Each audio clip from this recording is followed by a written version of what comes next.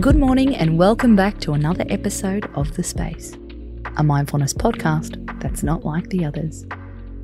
Every Wednesday, our theme is a whole lot of yes.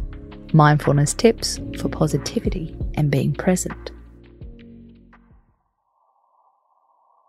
Have you ever been in a really good mood until someone says you're not? Have you ever woken up really happy until someone says you look tired? We talk a lot on this podcast about the power of words.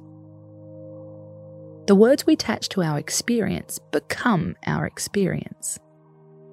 This is according to self-help author Tony Robbins.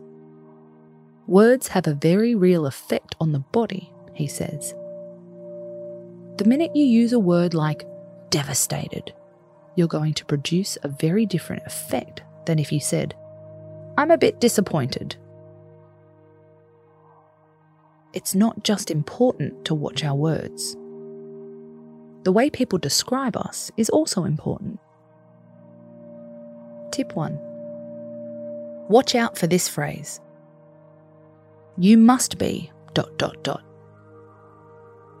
People love to tell us how we must be feeling.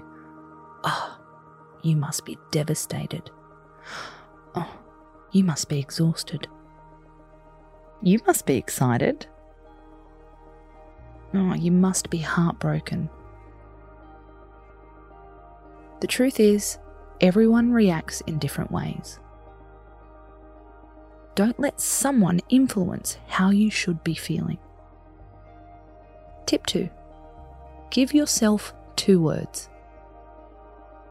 It's rare that we feel only one thing. We talk about this all the time on The Space.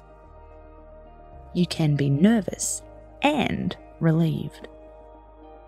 You can be excited and scared. You can be tired and happy. If someone asks how you are, don't oversimplify your feelings. Tip 3. Constantly reassess. Our minds cling to words we repeat often.